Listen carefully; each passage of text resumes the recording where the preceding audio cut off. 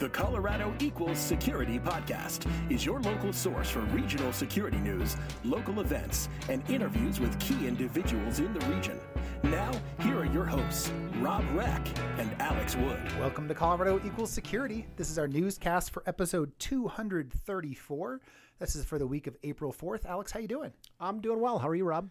Fantastic. It's gorgeous spring weather out here right now. I don't know, like low 70s or late 60s, something like that maybe? Yeah, I mean, it's like actual spring, not like, I didn't mind it, but last weekend when we were in the 80s, that's, a little too summery for the spring for me. Yeah, I love this right here.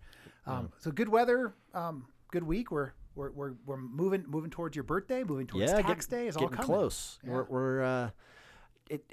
You're giving out some PII on the podcast here. I didn't mention when your birthday is or your social security number. But the last four numbers are. Just give me the first three to validate that it's really you. Okay. And then later I'll validate with the middle two, and then. Okay. Yeah. Perfect. That's great. Hey, let's talk about some housekeeping here. Yeah, let's do it. Rob, we have a Slack channel. And it grows and grows. I think we're like over 2,200 now, something like that. I'm sure we can look at the actual number, but that'd be a lot of work. That would be a lot of work. Lots of great conversations in there. I actually met some people from the Slack channel for lunch on Friday. One of the great uses of the Slack channel to coordinate social activities now that we can all get back together. So that was fun. What did you eat?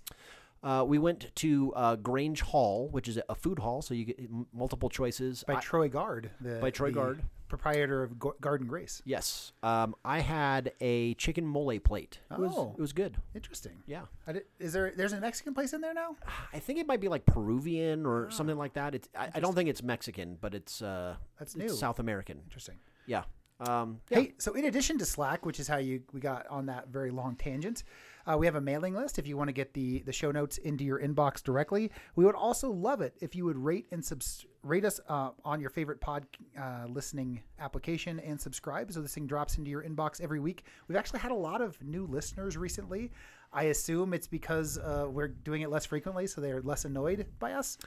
And the less we do, the more they listen? I think it's based on the Russia-Ukraine conflict. Russia's got a bunch of bots out there trying to figure out what they can exploit, and apparently they're listening to our stuff to figure out where all the security weaknesses are. Oh, man, I wish I was ready for this with a really clever misdirection to give the Russians. Make sure you attack us just off the starboard bow. Yes, there you go. Also, we would love it if you told a friend about Colorado Equals Security, both the podcast and everything else that we have going on. And finally, if you want to help support the movement financially, we do have a Patreon campaign. Thanks to all of the current patrons that we have. They really help us with the costs of all the stuff that we do. You can find more information about that also on the website, colorado-security.com. And several levels there. You get some cool stuff if you sign up. Shirts, shout outs. Yeah. All that kind of thing. Squeezes. Like Battle Bears, Beats, and Battlestar Galactica. That's where I was right there. I was trying to come up with my own version. Good stuff. All right. We've got news. Hey, the first story, this is an important thing. Are you thinking about buying or selling a home? Well, if you're thinking about selling your home, Zillow has looked through different regions, and they have specifically said when is the best day of the year to sell a home in Denver. Yeah, and if you're thinking about that, you're already screwed because it was in March.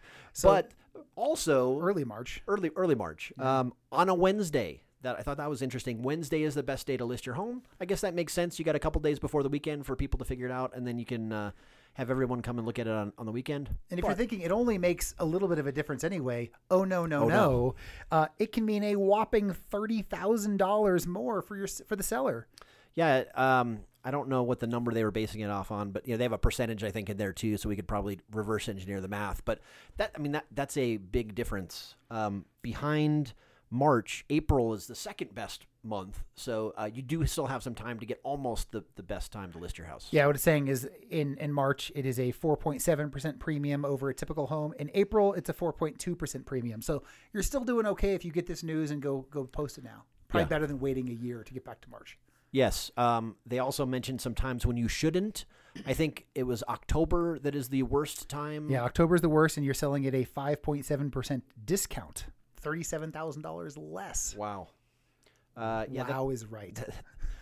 Wow is white. And if you think to yourself, why is Colorado Equal Security talking about this? Because we want to. Right. That's what we do. All right, moving on to the next story. This one is a bit of a vanity story, pun intended. Colorado might soon allow digital license plates, and here's why people and companies want them. When I first read this headline, I'm like, this is stupid. Why would we even want digital license plates? What is a digital license plate, Alex? So they mention it several times in the story. It's not for advertisements. Just so you know, you can't put any banner ads on your digital license plate. Not yet. Not yet. But it's the way to set it up. So they describe it sort of like, an e-ink Kindle, right? Mm-hmm. So you've got something that digitally displays your license plate instead of being the stamped aluminum license plate. They do also mention if this goes through, you will still have to have one aluminum license plate, but the other one could be the digital version.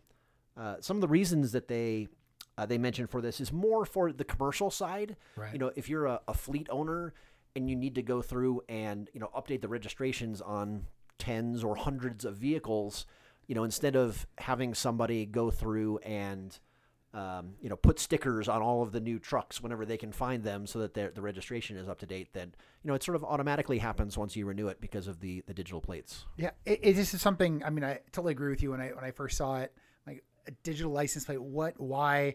I can't imagine ever needing this thing. I'm not allowed to just change my license plate number anyway. Right. What's the benefit? It's not for us, right? Right. It really is not a lot of. There's not a lot of individual consumer use cases for this. Yeah, and they don't talk about it specifically, but they do talk about its use as a vanity plate. Hence my pun. But custom license plates, and I don't know if that means like also you'll be able to change the theme of the license plate or something like that too. Which that would make sense even if you can't do ads. Like some people have like the fishing license plates or the Right. CSU license plate or whatever. I mean, and like maybe if you're someone who is going to drop your car and put like, what do they call those lights underneath it? That Right. If you're going to maybe do they that, get like, colored. maybe you have the ability to do something similar with your license plate while it still looks good. Maybe that'd be nice too. The other thing that they mention is that there's absolutely no way that this could be a security risk. Well, I won't even think about that. Then. Right, because they're not allowed to GPS track you, and they use bank level encryption. Oh, So everything's fine. what level of encryption does the bank use? Exactly. I hate that term. I see it every once in a while, and it's it's not like, as good as military grade encryption. but That's they both mean exactly the same thing. Nothing. 256-bit. Yeah. Anyway. All right. But hey, we have another story. This is a LinkedIn article about the top 10 cities for job hunters. And Alex, no surprise, Denver is one of those top 10 cities. Yeah, I believe Denver was number 6, which it also held last year. So that's great for Denver, or for job seekers in Denver anyway. I don't know about for employers in Denver, but good for everyone that has been changing jobs through the Great Resignation. Got a lot of opportunities. It's an opportunity magnet, says the article. An wow. opportunity magnet. Also, they mention our nemesis Austin was number 1 on the list. I hate Austin. Yeah. What was really surprising, though, was San Francisco and Seattle were in the top few. But, there's been a lot of jobs leaving those areas. So it's really interesting to me that while a lot of people and jobs are leaving the Bay Area, that it's still very high on the list for job seekers. Yeah, I mean, my guess is that most of the companies are not leaving those areas, and the companies would probably rather hire you in those areas. So I'm assuming that's why, but who knows? I'm just a lot of the data from this comes from job postings saying, hey, where are they looking to hire? And if it's posted in the Bay Area, but they hire a person in a different city, right, it would have still shown as a Bay Area job. Yeah, or it could be, they list it as a Bay Area job, but also like sub-list, 27 other cities too, and I don't know how that gets counted. Anyway, you mentioned Austin was number 1, Seattle's 2, Raleigh, Durham 3, Boston is 4, and San Francisco 5. Good stuff. All right, moving on to our next article. There were 16 Colorado companies on Forbes' America's Best Startup Employers list, and several of them are companies that we are already familiar with. Yeah, we know and love some of these guys. The highest Colorado company on the list is number 43, and it's SafeGraph, which I think we may have talked about before, but Possible. But I don't remember what they do. Yeah, I don't remember either.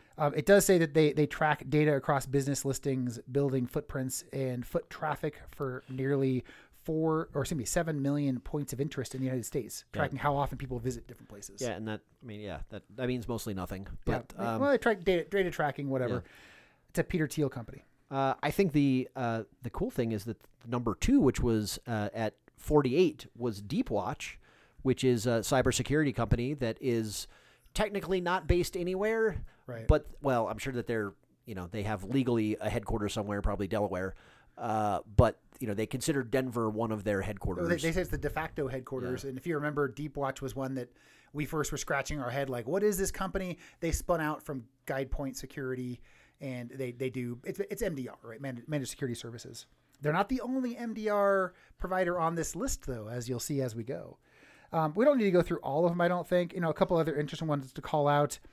Boom Supersonic is at number 132 on the list, and Jump Cloud is at 172, which Jump Cloud is just so interesting how they're actually not all that new a company. But right. They've had a great renaissance the last few years. Yeah, they've been growing a lot. A couple other security companies. Automax is on here, even though they misspelled the company and called it Automax.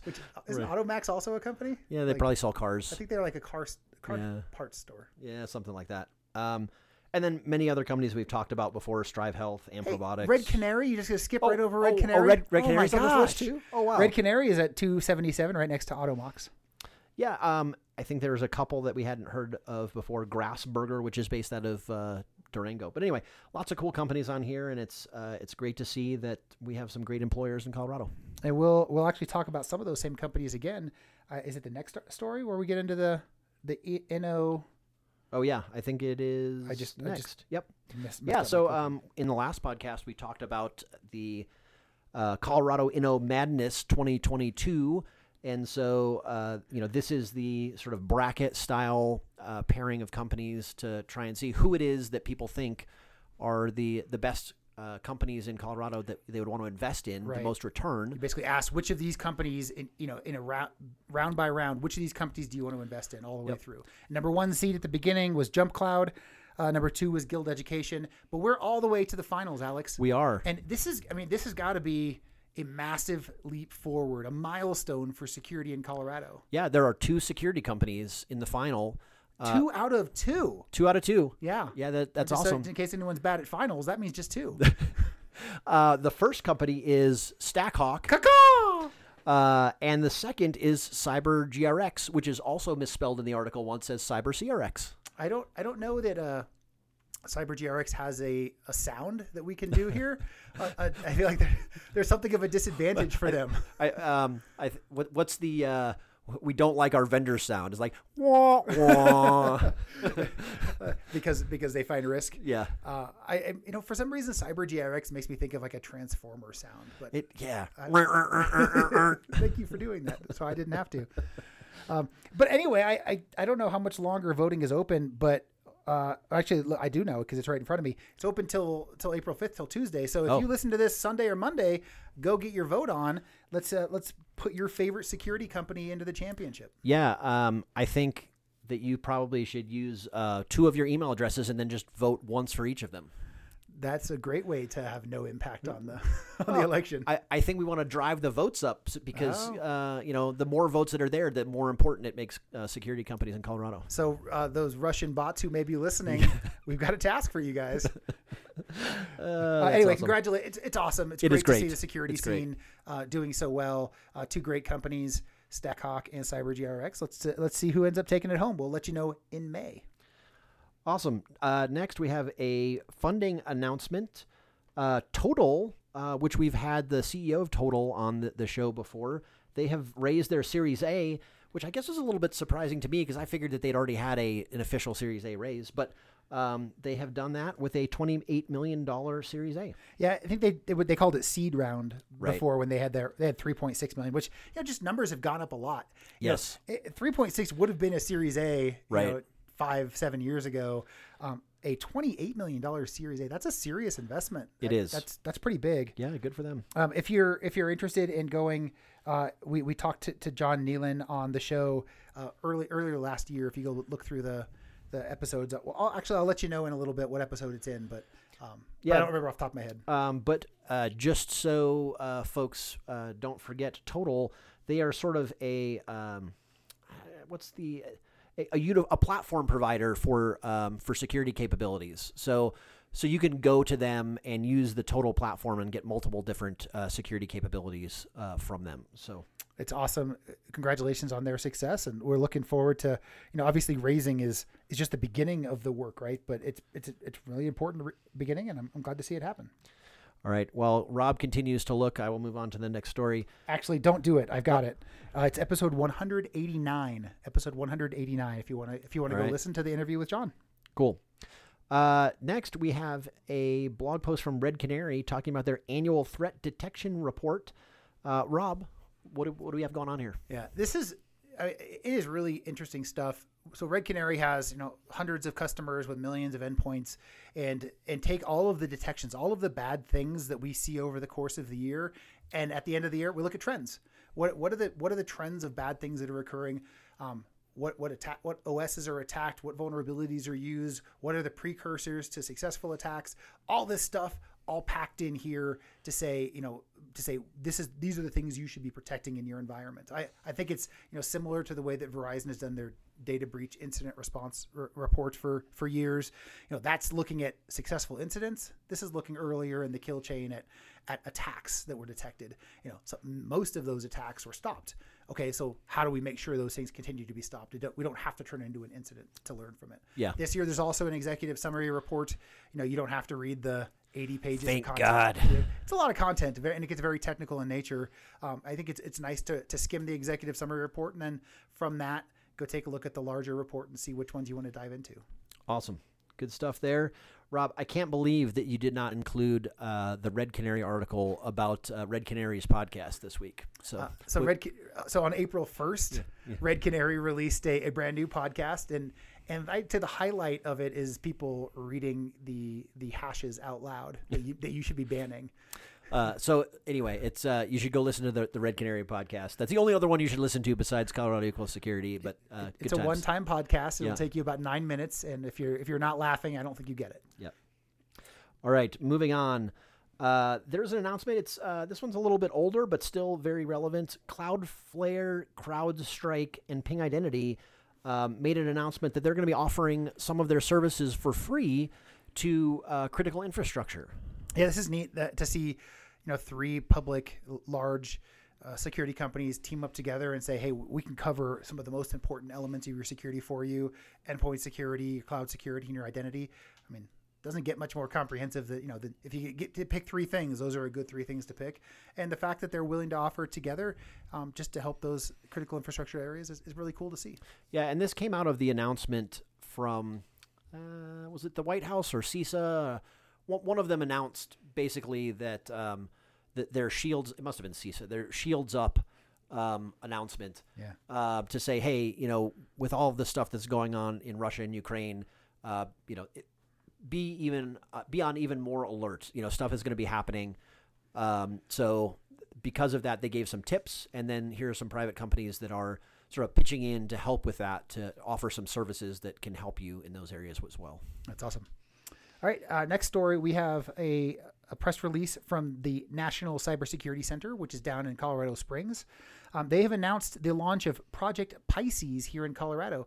I had not heard of Project Pisces until I saw this, but it's a program that's already been successful in, was it Washington State, right? Yep. State of Washington, really around offering outsourced network security for, very similar to the last story, right? For public sector, municipal, special districts that just don't have the resources themselves to get to watch their own environment. Yeah, there are some limits on who can take advantage of it. It's aimed at the sort of really small, water utilities and special districts and other things like that are not going to have those resources.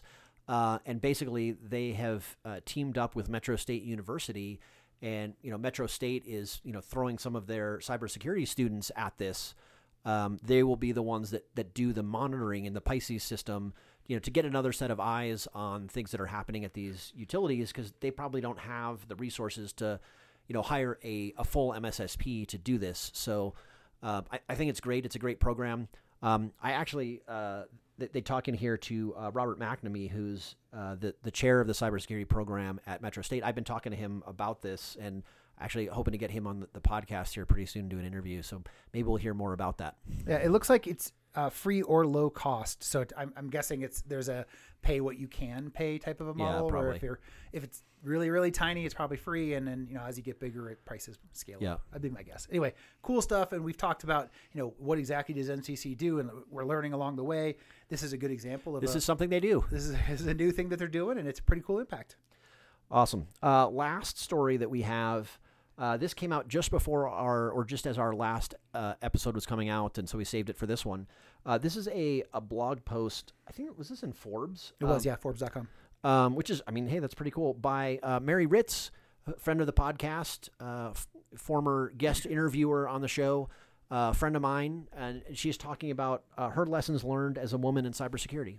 Yeah, so this was timed around was it National Women's Day? Is that right? Yeah, I believe so. It was timed around National Women's Day. And, I know that I saw quite a few. We had a couple different stories we could have picked to talk about that this month. But this is a good one because it's autobiographical. Her experience coming up very early in the security community, going to conferences, where she was often the only woman there. And what's that dynamic look like? And how has that changed? And how is it still the same for folks coming up behind? She does a good job giving some, I'd say, relatively practical, actionable advice for folks coming up behind her, around building a network. Be true to yourself. Don't feel like you have to conform just because, you're in the minority. I love this one, take up space, right? And like not, don't be afraid to be a presence in these places and find mentors who will help you and make you be successful doing that. And then moving forward and finding the path to better representation, where she's talking about bringing up other people behind you. And, there's this whole cycle of life for making this thrive over time. I loved it. Yeah. And as part of this, Mary is saying that she tries to give back in that sort of in that last section and be a mentor to people. So, I don't want to talk for Mary and she'll probably get overwhelmed, but if you want a mentor, Mary is an awesome person. So, she is obviously willing, so you could probably reach out to her if you're someone who's needing a mentor. Good stuff. And Mary, thank you for writing that up. Yeah, good stuff. All right, that is it for news. Let's jump over to our events. We want to remind you that we do have a calendar of events that you got to the website. You can see what's coming. Basically, I think through June or July right now, we got quite a bit of stuff coming. First, on the 14th of April, ASIS is doing their Women in Security Coffee Chat. Same day, there's a Women in Cybersecurity Fireside Chat in Colorado Springs. If you want to do ASIS's Women in Security Chat in Denver in the morning, drive down to the Springs for the afternoon. You're going to have a fantastic Women in Security Day. I think that's great. ISSA Colorado Springs is doing their April meeting on April 19th. On the 21st, Denver ISACA is doing their April meeting, which is actually their annual general meeting as well. On the 22nd, the Let's Talk Software Security Group is going to be doing securing open source software. Same day, DC 303 has their April meeting. They're getting together in the evening there. That's a good time to hang out and do some hacking. On the 23rd, ISSA Colorado Springs is doing their April mini seminar. On the 26th, the Cloud Security Alliance is doing their April meeting. On the 27th, ISC Squared Pikes Peak is doing their April meeting. All right, let's jump over into jobs. There's a few great jobs at Red Canary right now. If you want to come work with me over there, I know that we have some IT. We've got some other stuff coming. This one specifically right now, we're hiring a GRC analyst, someone to help us drive forward our compliance and risk management programs. Speaking of jobs, Rob, I got a new job. You got a new job? I did, and we're going to be building out the team. I don't have any jobs to talk about yet, but I would imagine I'm going to have some to talk about here in the not-too-distant future. What kind of people would you like to send you a Slack about this? I don't know enough yet, but if you're a cloud security person, I would bet that is a skill that I will need. Awesome. Speaking of other jobs, Yeah. Clover is hiring a manager of security engineering right now. Yeah, and I think it was Rishi Malik that posted this one, so I would imagine you would be reporting to Rishi or working with Rishi. We sent him a note in Slack to ask questions. Yep. ULA is looking for an Information Security Architect 5. I'm not even kidding. That sounds like a really hard job. I don't Right. like. I know being a security architect is hard. Right. And now you're like the 5th one up the chain For a rocket company. Like this has got to be like a really hard job. You have to have some skills to be at level 5. All right, TrackVia is hiring an information security GRC analyst. Innovate, I think that's supposed to be Innovage, is looking for an information security compliance analyst. The city of Littleton is hiring a cybersecurity analyst. Sumo Logic is looking for a security compliance manager. The Colorado Judicial Branch is hiring an information security manager. This is both the longest and I think probably the most interesting job that we posted this week. NERC is looking for an Energy Threat and Analysis Center, which is called the ETAC, security advisor. So I think you are advising that council on energy threats. That sounds like a really cool job. That sounds like a cool job too. Yep. Last one here, we have an intern job. EchoStar is hiring a cybersecurity intern. Yeah, Pretty go awesome. go work with Paul Kay. Sounds good. Awesome. Well, I think that is the news for this week. But we do have an interview. Oh, and it's not for this week. It's for this month. You're right. Yeah, this week it's for both. Yeah. You can be forgiven. We do have an interview. We have Luke McComey sat down and talked with Frank Victory. So thank you to Frank and Luke both for doing this. I'm looking forward to hearing all the insights from the interview. Yeah, it should be good. I'm looking forward to it too. All right, Alex and everyone, have a great week. We'll talk to you again next month. Thanks, Rob. This is Jay Wilson, CISO of Health Grades. Welcome to Colorado Equals Security, the podcast for Colorado security professionals by Colorado security professionals. Well, hello, Colorado Equals Security. Welcome to this special podcast. My name is Frank, and I'm a guest host for this podcast here. My guest today is Luke Montgomery, and he is an icon in the security industry. You may know him from the founder of DEF CON Sky Talks. He's an extrovert, passionately supports the information security community. He's a featured speaker at various conferences, a published author, and an industry liaison for many businesses and organizations. He's proven himself to be highly effective at creating security programs. Luke has been involved with cybersecurity since it was a thing, way back in 1994. He founded his first company before graduating from high school and has worked as a trusted advisor, security leader, and mentor. He has founded and contributed to several industry-leading careers, including startups, Fortune 100 enterprises, and federal agencies. He's also the vice president of offensive security at Blue Bastion and a dear friend of mine. Welcome, Luke. Luke, how are you today? I'm doing great, Frank. Thank you so much for having me. Thank you. Thank you. So, Luke, before we get started here, I want to start with an icebreaker here. Since I do know you a bit, I want to talk to you. And the first thing I want to ask you is, I know that you have a huge thing for books. You love books, and we're going to talk about this here in a second. But what is the worst, or maybe even the best, book to movie adaptation that you've ever seen, or book to TV adaptation that you've ever seen? Oh, man. And you only get to choose one, by the way. I'm going to go with this just because it's fresh in my mind. A Wrinkle in Time. Okay. I absolutely loved Madeleine L'Engle's A Wrinkle in Time when I was a little kid. And when Disney came out and released the more modern version of it, I really thought that they kind of chopped up and were mean to the story. So I'll go with A Wrinkle in Time. A Wrinkle in Time. Okay. Well, my personal one I don't like is Ready Player One, and just because they changed the story so horribly. I'm a huge fan of that book and audiobook, and I've read it several times. But wow. So A Wrinkle in Time for you, Ready Player One for me. Yeah, and I'll tell you, now that you said that, the first thing that came to mind of how frustrated I was about how they changed the story would have been Starship Troopers, actually. So. Oh, really? One there, yeah. Oh, okay. Well, what did you not like about it, I guess? Well, one, my ex-wife and two of my ex-girlfriends were casted actors in the movie. So I was super excited when it came to shoot. I loved Robert Heinlein's books, and I thought his stuff was awesome when I was younger. They actually filmed Starship Troopers out in Wyoming, where I'm from.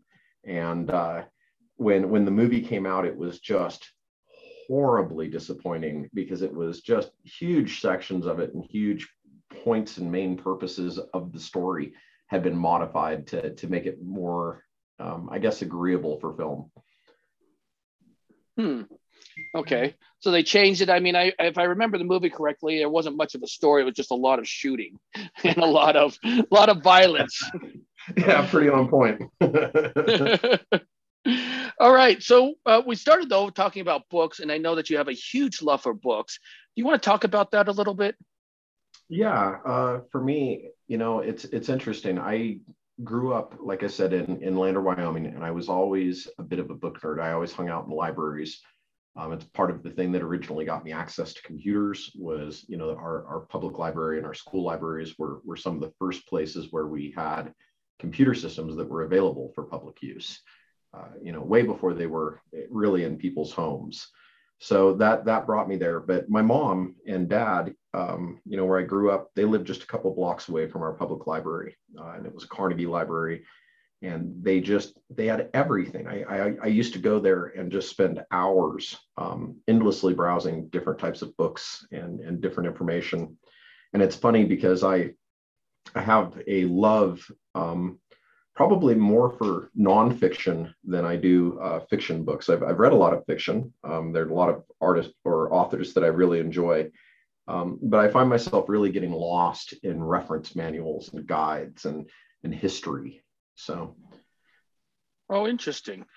You like you like to read the reference manuals. That's yeah. What do you find fascinating? I mean, like most people would not sit there and say that they like to read manuals on their spare time.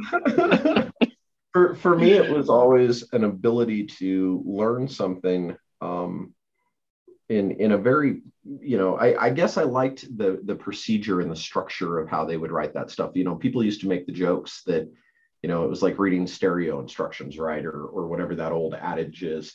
But I really liked that. I liked knowing what each button did or what each little knob did or something else. So I would study that stuff. I remember really specifically getting lost in books about electromagnetism and motors and radio.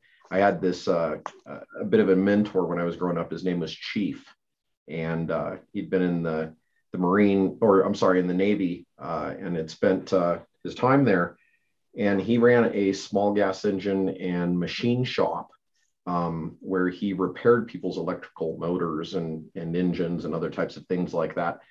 And he was just wicked sharp at it. But I remember when I was young, really young, he gave me a copy of one of these military manuals that really talked about how electromagnetism worked and how you could create a motor. And I just got lost in it. It was just amazing. Okay. So, well, I guess the magnetism is great and the technology is great, but tell us about this mentor that you had. Chief? Yeah, about Chief. Yeah. Yeah.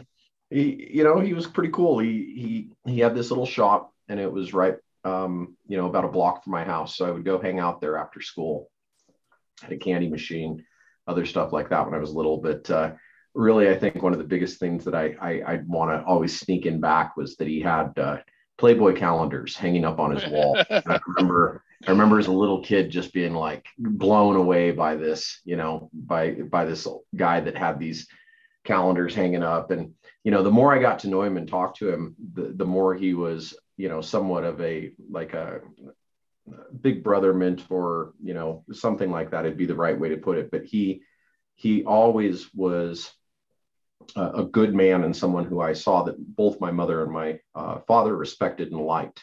So it was someone that, I spent time around trying to kind of learn from and pick up some of the traits and just abilities and things that he had. Like I said, I used to think his work was just magic. He would take things that people had busted and he would put an hour or two of work into it and work like new or better than new. Do you think it's important though for people young to have a mentor, someone besides their parents? Oh yeah, of course. I was blessed with the town that I came from. My town, very small town in the middle of Wyoming on the reservation. And I would walk to and from school every day. And there were all these little spots along the way that I'd stop at. Another one of my mentors when I was growing up was a guy named Tony Spriggs, and he had Spriggs Sheet Metal and Construction. And I would go in and hang out. And after getting to know the guys who worked for Tony, they started teaching me things, right? So like as a grade schooler, I was able to, I knew how to fold boxes and do basic duct work for like sheet metal. I knew how to spot weld. I'd learned how to cut metal to where, you know, you wouldn't get these sharp edges, and how to take an edge down on a grinder. And, you know, growing up in a super small town in Wyoming, early 80s, that kind of a thing, you don't mind that your kid's going and making ninja stars in a local sheet metal shop. Right? My parents were always just happy that I was hanging out somewhere, and that they knew that, you know, I was being decent or somewhat good. Okay. Well, I want to key in a little bit on what you just said here about growing up on a reservation. Yeah, Wind River Reservation, amazing place, center of Wyoming, huge reservation. Wind River is run by the Joint Tribal Council of the Shoshone and the Arapaho tribes, both amazing tribes and just exceptional people. So yeah, where Lander is my hometown. It's kind of this little island in the middle of the reservation. And where we grew up was where Chief Washakie had really set up base, and where these tribes were at with one of the tribes. And then the other tribe was moved there and became more populous when the reservations were established. But yeah, it's all along the Oregon Trail, running right through the center of Wyoming. So what do you think would be the best thing that has shaped your personality growing up there? Oh man, there's no single individual that I could call out. I mean, my family are, you know, they all each individually played a key part in who and what I am today. But I mean, I would say that Lander as a town really had a large contribution to that, right? They say it takes a village. Well, in my hometown, everybody knows everybody. So it really does take a village. There were countless people that I can tell you, from bowling alleys to, you know, shop owners. You know, I'll never forget, the one and first and really only time that I shoplifted in my life, I was a little kid and I got busted by the guy that owned our local hardware store. I was trying to steal a fuse, like really nothing important, just a fuse for like something electrical that I was creating. I can't even remember what it was now. I just didn't have the money for the fuse, and I wanted it, so I pocketed it. Totally got busted. And I remember, you know, the guy that ran the hardware store, he called up my father, and my father came down, and he was incredibly disappointed and frustrated in me, kind of a deal. And I ended up having to sweep floors for this hardware store for a couple of weeks. I think very long time ago. I was quite little, but I remember it being this thing of, you know, learning from it, where it wasn't the fact that I had stole this fuse that was an issue. It was the fact that, you know, I had done something that had dishonored my family name, had dishonored, you know, myself and the way that people perceived me. And I think that when you grow up in a small environment like that, you know, you're held to account in the way that you behave and the way that you treat others. And I think that Wyoming way is really something that shaped and kind of helped develop who I am today. Well, I think what you said was very important, especially with the learning and almost basically a sense of honor, because I'm sure that a lot of our listeners out here are parents. And at one point, probably a lot of them would have to sit there and deal with things like this, where their kids are shoplifting or committing other type of crime that may not be very serious, but gives you, you know, I think that what you just said will give them some insight as to maybe how to deal with it. Yep, absolutely. Yep.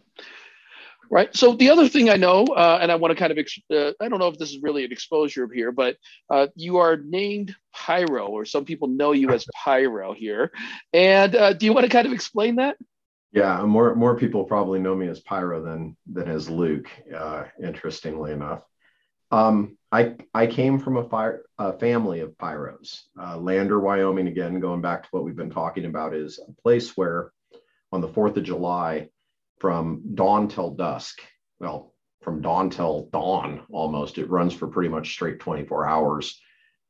This 1 square mile little tiny town in Wyoming gets lit up like nothing else. There are countless families that come in, and we all compete to really try to have the biggest, baddest, loudest, strongest fireworks show. And I grew up really being influenced by my uncles and my father, who, all had worked in mines and were all pretty quick hands at being able to create some pretty wicked fireworks. Where I'm from is also the home of Flying Phoenix Fireworks, which is one of the largest fireworks importers in the United States. I think maybe possibly largest to the west of Mississippi. And it gave me an opportunity. I started working at the fireworks stand. I think I was 12, maybe. I remember I had to have a parent's signature to have permission to work that young. But I started selling fireworks, and I was really into the chemistry of fireworks. And 12 years old, I guess I was 12, I had made some electrically triggered mines in my backyard. And when one of them went off the way it wasn't supposed to go off, it clicked off and blew up in my hand, burned my thumb really bad, 3rd-degree burns, ended up in the hospital. It was just really messed up from it.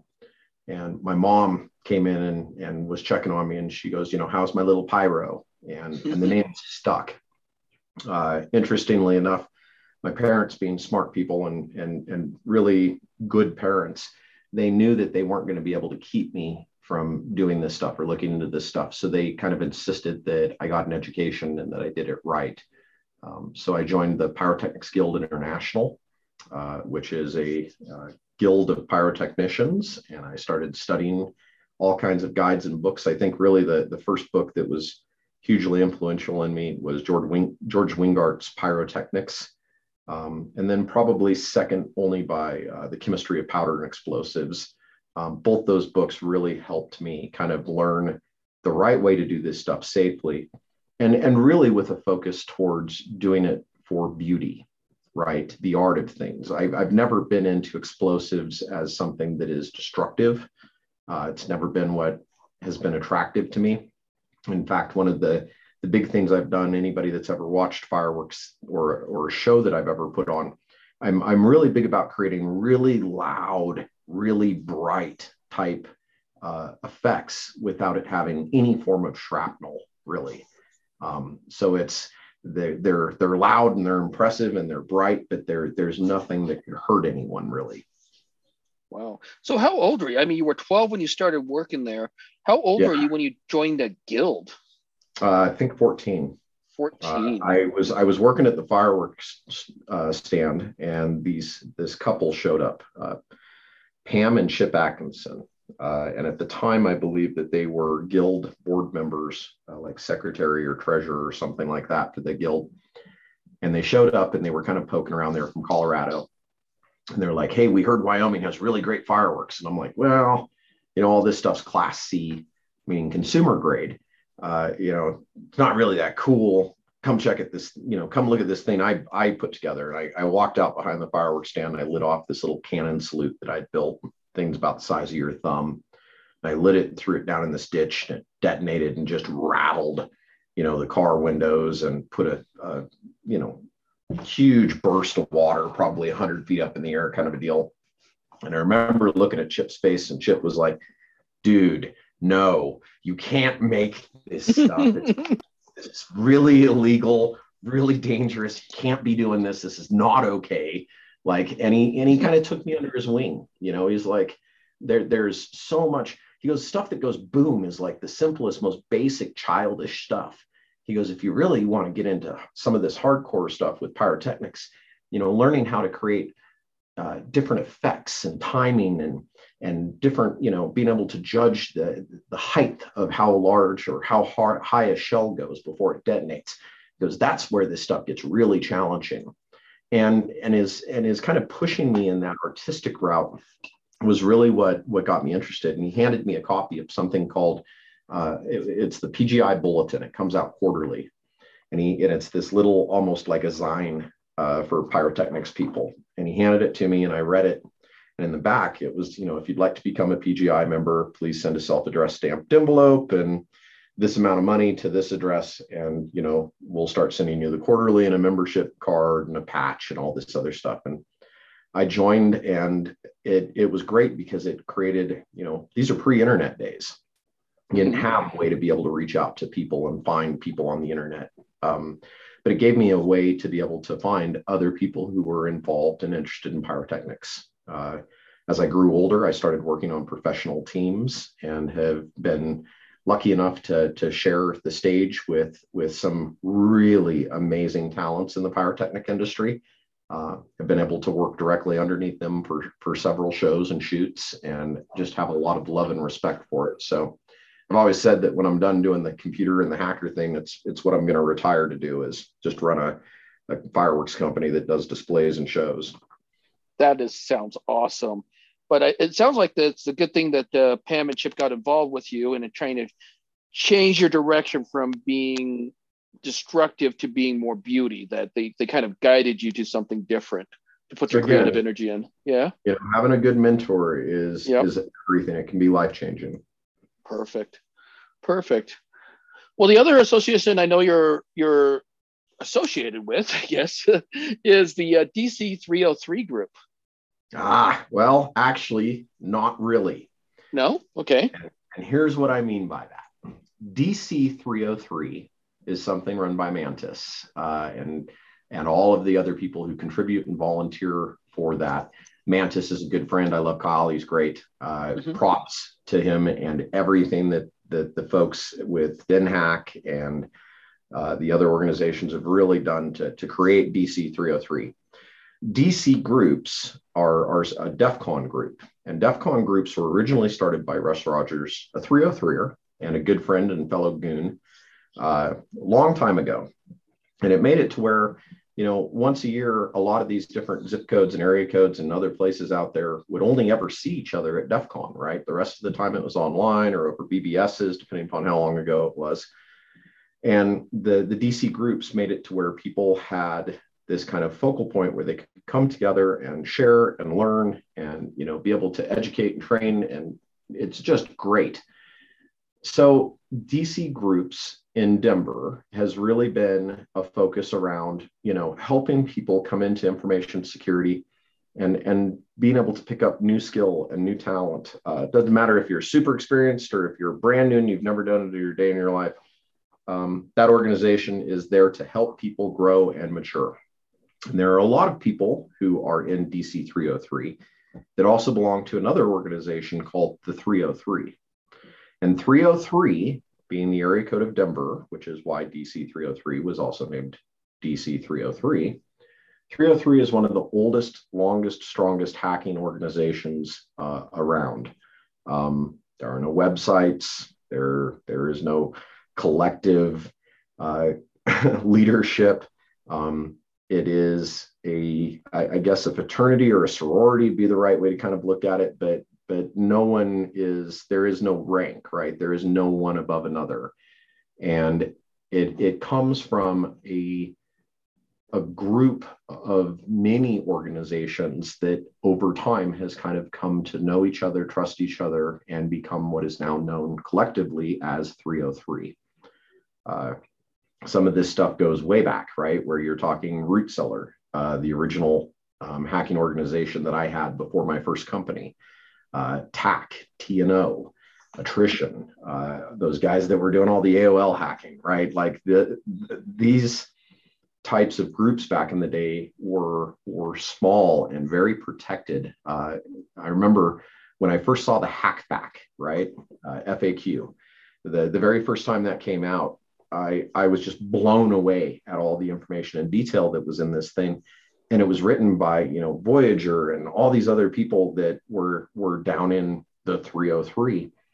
And when I first came down to Colorado, I guess it would have been 1999, 2000-ish was when I actually first started hanging out with 303. I got invited to a going away party of another member from Blue Knight, and Blue Knight brought me to this party, and it's just kind of been history ever since. But when those groups and when those teams and everybody all started hanging out together and we were all in the same crowd, 303 became more of the collective name that we kind of went by, right? Versus it being broken out into these smaller organizations that were there. And what was once, we always joke, it's not that we're a bunch of hackers, it's that we're a bunch of drunks who have a hacking problem, right? Back in the day, the joke was that we all like to drink together, and we just all also happen to like computer security or be involved in different assets or different aspects, of the industry. But as time grew on, what was kids once breaking into Bell vehicles and into telephone company truck yards and stuff like that became people that are now CSOs and leaders at national laboratories and other types of amazing things. So it's neat to watch how things grow and mature over time. Well, I know that's where I know you from originally, was the 303 group. Definitely, I believe that was a motto at one point, was we're a drinking group that likes computer security. Before we move on to the next question, though, I do want to also enforce what you said with giving Mantis some mad props for running that DC 303 group. I do help him out. I try to help him out a little bit with his den hack and everything else. Great guy. I do have a next question, though, for you. What was it like? Here's something that I don't think a lot of people have done, is creating their own security company at the age of 16? Yes. Yeah. So what prompted that? I mean, most 16-year-olds are getting in trouble or learning how to drive or shoplifting, right? You're out there creating a company. So tell us about that. Big fish, small pond syndrome, I guess, is how it kind of came about. Being in the middle of nowhere, Wyoming, there were very, very few people. Again, this is, really at the birth of the internet. And there are very few people who were into technology or computers like that where I was from. There are a couple, some of my life influencers, but it just not many. And when I was 12 years old, I had stumbled and gotten into some trouble with computers with my local school district. Then again at 14, with an organization that I was doing some hacking with. I ended up doing some, community service type work. It was a summer work program to help people learn how to interview and how to write a resume and how to do all this stuff. But we would do an hour of that and then 8 hours of hard manual labor, right? Painting playground equipment with waste oil or whatever the stain is to keep it in place. Felt like waste oil. Painting snowmobile markers for Yellowstone National Park, digging ditches for Hudson, Wyoming, right? So that their irrigation would work. An amazing program run by a guy named Dennis Oman, who ended up being the principal of my grade school. But those types of situations really led to me wanting to find others who were similar in mind and similar in aptitude and interest. So I created something called RCST, and it was Root Cellar Security Team. But it wasn't known as that for many, many, many years, right? When we first created it, 1994, it was Hackers Against Corporate Culture. And a lot of people, it'll raise their ears, but we had this symbol where it was an H in a circle, right? Instead of an anarchy symbol, it was like a hacker symbol. And with the way that we drew it out, it made it to where you were able, if you knew how to look at it, to see the letters HACC inside of the image. And I spun up a BBS, Searchlight BBS at the time, and did all these crazy amounts of hours programming it and creating RIP graphics so that it would actually have like animation in this BBS. It was so cool.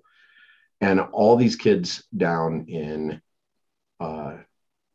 Colorado, a couple in Utah, all of my friends in Wyoming, they started dialing into this BBS and uploading different documents and information, and talking on, the message board that we had there, and playing text-based video games, right? We had all these MUD type video games that were part of the BBS.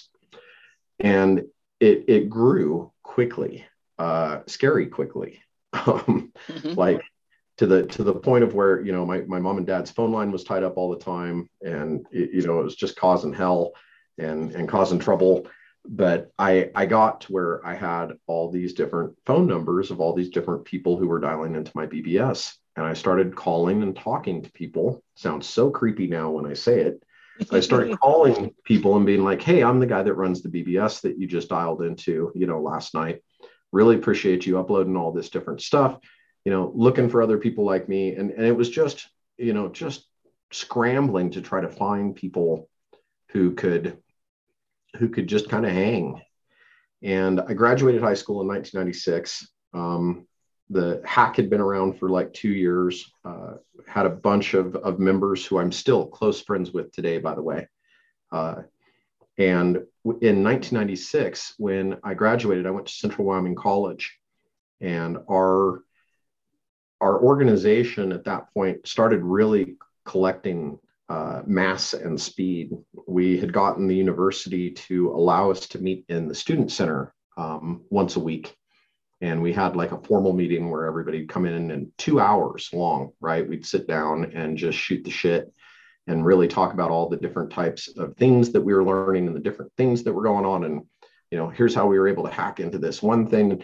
When the internet first started, it was really easy to compromise a lot of things because security wasn't even an afterthought at that point. It wasn't even a thought in a lot of cases. I always tell people one of the biggest hacks I ever did in my life was, when I was 14, that what was, Earthlink at the time really became the AOL thing, was because I learned that you could dial into a Livingston Portmaster, a bank of modems, and that it assigned an IP address to you.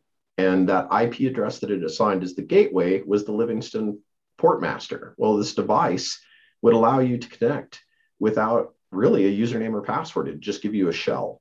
So we started being able to kick people off of the network, right? And mess with each other, mess with our friends, right? If you're trying to download something over a phone line, it takes 2 days to download something that'd be the equivalent of, it's so tiny compared to now. But they'd be halfway through their download, and you could disconnect their session and make them have to restart their download from the beginning. It was, some of the very first internet trolling. And as it kind of grew mass, we got some attention. I started working with a lot of different companies in Wyoming, helping with Bureau of Indian Affairs, several of the school districts out on the reservation, and we were, kind of doing the day-to-day computer repair for them and technology coordination. And I got invited to speak at the Rocky Mountain Security Conference that was being held at Central Wyoming College in Riverton, Wyoming, back then, way long time ago. I think this would have been 1998-ish. And this was, 1998. It was the first year I went to DEF CON as well, DEF CON 6.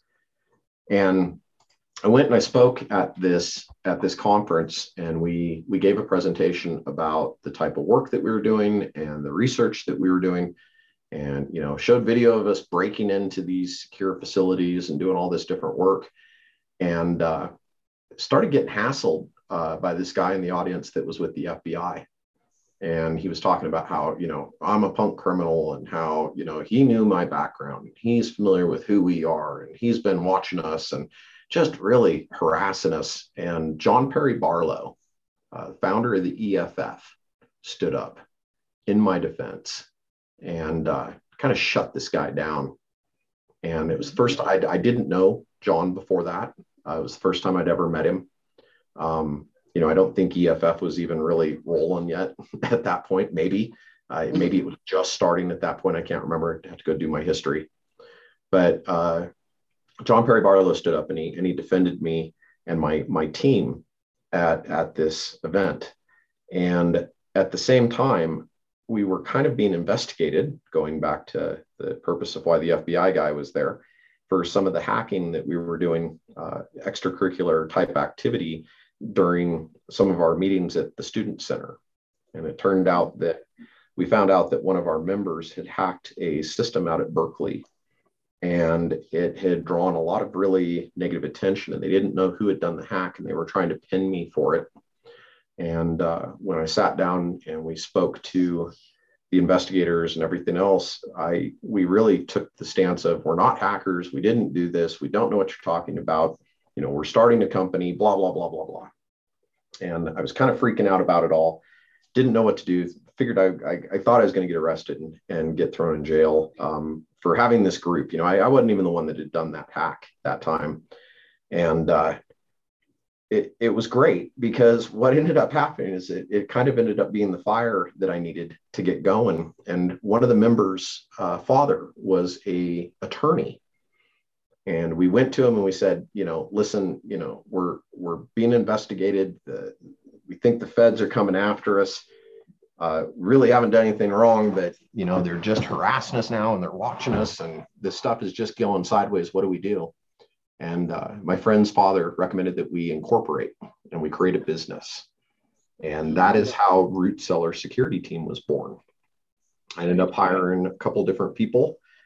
We had the first, it doesn't sound like anything special now, but it was amazing at the time. My first employees at Root Cellar were the kids who were the first to ever get their MCSE plus I's before graduating high school.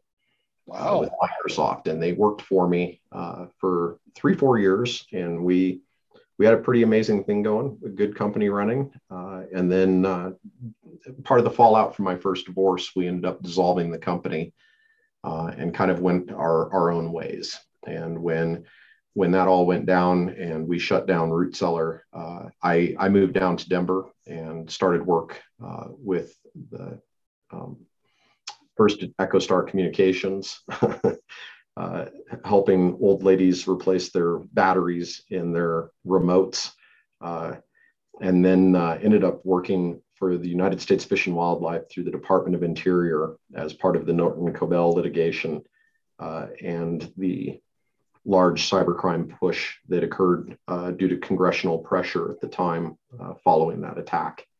In fact, funny enough, that's where I ended up meeting quite a few people who later became or were my goon brothers with the DEF CON crowd. Wow. Well, I think it's really cool that a guy that you didn't even know from ENF defended you. I mean, got up there and defended you for something.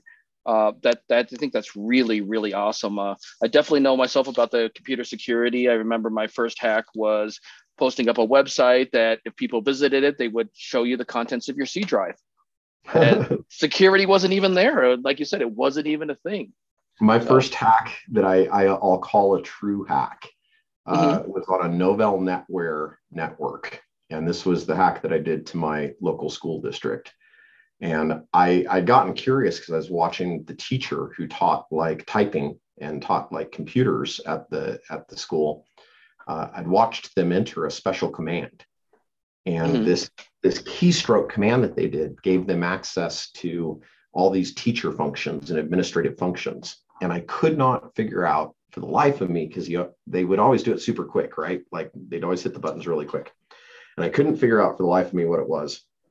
So I sat there one day just button mashing until I figured it out. And it was one of those things that when you went through there and you pushed that series of buttons, one of the commands that it popped up was that it gave you the ability to press Control A, which would run a batch file off of a floppy disk. So I started playing with it, and I realized that it was just a batch process running in the back end. So I would hit Control A and it would flash, and because there's no drive in the computer, literally they physically removed the drives. It would just return back to the menu. And I figured out that if you hit Control C and broke free from the batch file, right, interrupted it in the middle of its operation, it would drop you to the command prompt. And from the command prompt, I was able to switch my drives over to this drive that was the X drive. It was an administrative function drive. And one of the commands that was inside this, and again, this is months of me playing, building up to this. But one of the commands that I found was something called send. And send would allow you to send a message to anyone else that was connected to the network. You just type send, and then the username that you were trying to send it to, and then the message. And you'd hit enter and it'd pop up on their screen, literally like a full-blown pop-up window. And my friend and I, after I showed my friends this stuff, we kept sending each other nasty messages and stupid shit back and forth to each other, as you do when you're kids. But one day I was sitting there messing with a batch file, and I was like, I wonder what it would be like if I used this command along with this drive access, and I modified the startup file for all these network machines so that whenever they start up, it sends a command. That'd be pretty awesome, right? That'd be pretty neat. Like, I could just make it to where every time the computer pops up, it sends a message to somebody else, and I could use it to figure out like who's online and all this other type of stuff. Well, I set up the script as I was kind of testing it out, and I told it to send, and under the user, I said everyone, and under the message, I said, I am God. And then I saved it and walked away.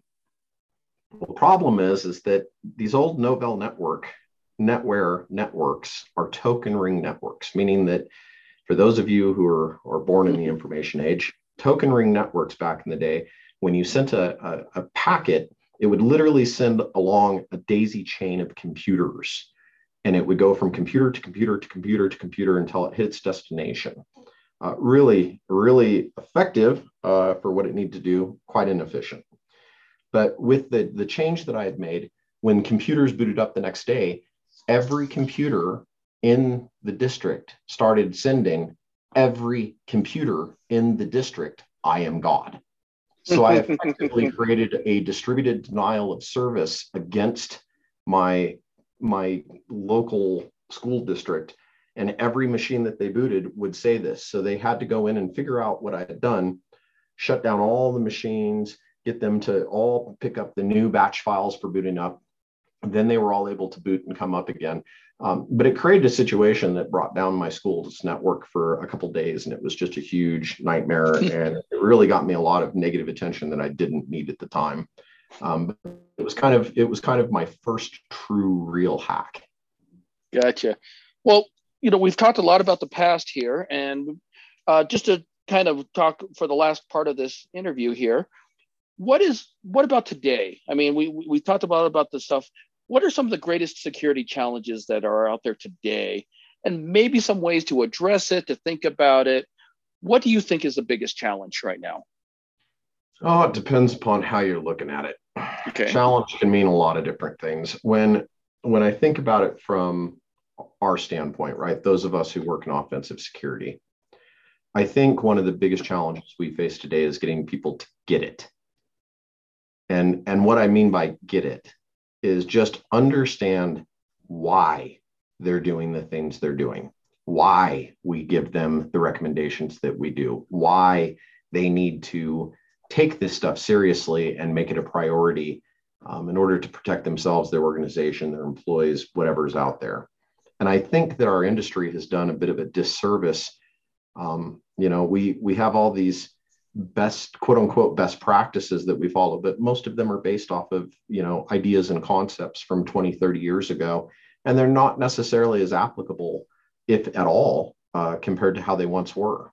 So I think that we need to think about how we approach security uniquely and differently, in a way that addresses the challenges and the complexity of today's modern environments and the challenges that we face when protecting against nation states and malware threat teams and all kinds of other things where we just, the concept of a hacker being somebody sitting there with a hoodie on, drinking Jolt Cola, eating pizza in their mom's basement. Yeah, it still exists. Not really the big threat that you need to worry about anymore, right? Now it's a coordinated team, armies of people that are looking to gain footholds into environments and IP spaces in any way that they can. And they don't necessarily come in to just deface your website or to post a funny message on your board. Nowadays, people all the time, they'll ask me, they're like, well, why would somebody even take the time to hack me? And it's like your bandwidth. As having a high-speed internet connection is one more ammo, one more piece of bullet for some of these, for some of these people that are doing this, that really enables them to be able to do things like these distributed attacks, or to proxy traffic to where other people can't track or trace what they're doing. So I think the biggest thing that people need to do, and one of the biggest challenges we face, is getting individual users to understand the responsibilities that they play, or the role that they play, and the responsibilities that they have in properly securing the environments that they live in, that they exist in, that they work, day to daily in. And just realizing that it's not up to the IT folks or to your information security people. That's their day-to-day job, but security starts with the individual user. Well, I think it's part of where some of the things we try to do with the Denver OWASP group is to address those users to make sure that they feel empowered, that they can do something about this, so that what we do is not magic. How do you feel about that? It's well, you know how I feel about that.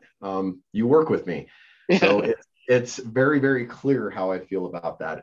For those who don't work with me or haven't worked with me, I'm huge about value and making sure that we are clearly and concisely delivering the message in a way that makes it digestible and understandable. Doesn't matter if you're an executive who is a Luddite and completely afraid of technology and never ever lays a hand on anything other than your phone to do your day-to-day business, or if you are, some old graybeard Unix wizard sitting in the back of a data center somewhere with hundreds of thousands of images at your disposal.